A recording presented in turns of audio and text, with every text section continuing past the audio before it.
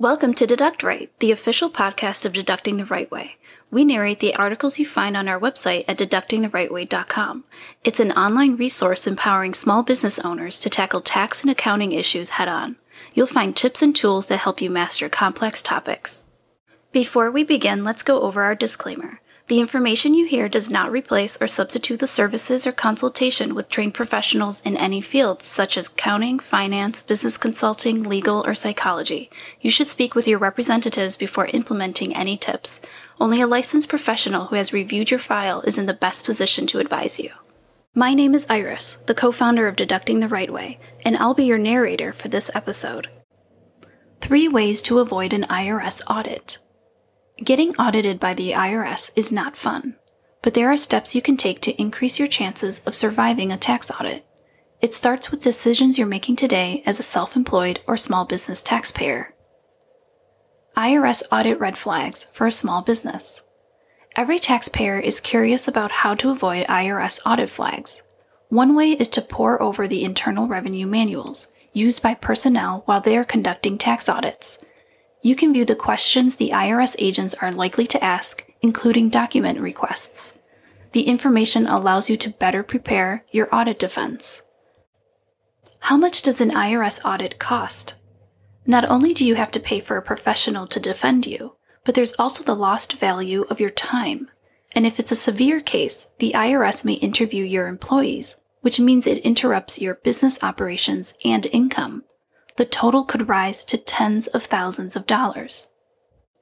Now let's stop for a moment to hear from our sponsor. Our sponsor is Deducting the Right Way. We like to spotlight our book called Deducting the Right Way, Untangling Small Business Accounting and Taxes. Buy your copy on Amazon.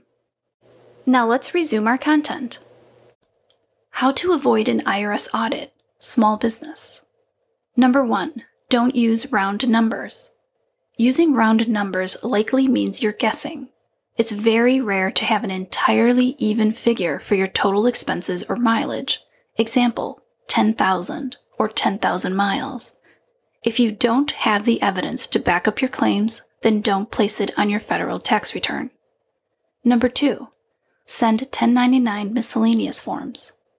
Don't risk an audit by not filing 1099s. You must transmit Form 1099 when you hire a non-employee to perform a service, and they do not fall within a filing exception. Have your accountant prepare and send the forms on your behalf, which are typically due January 31st. Examples include a web designer, transcriptionist, landscaper, or copywriter. Number 3, stick with one accountant. The IRS doesn't restrict you from having a different tax preparer each year. However, it's best to form a long-term relationship with a qualified accountant so they're familiar with your file and household.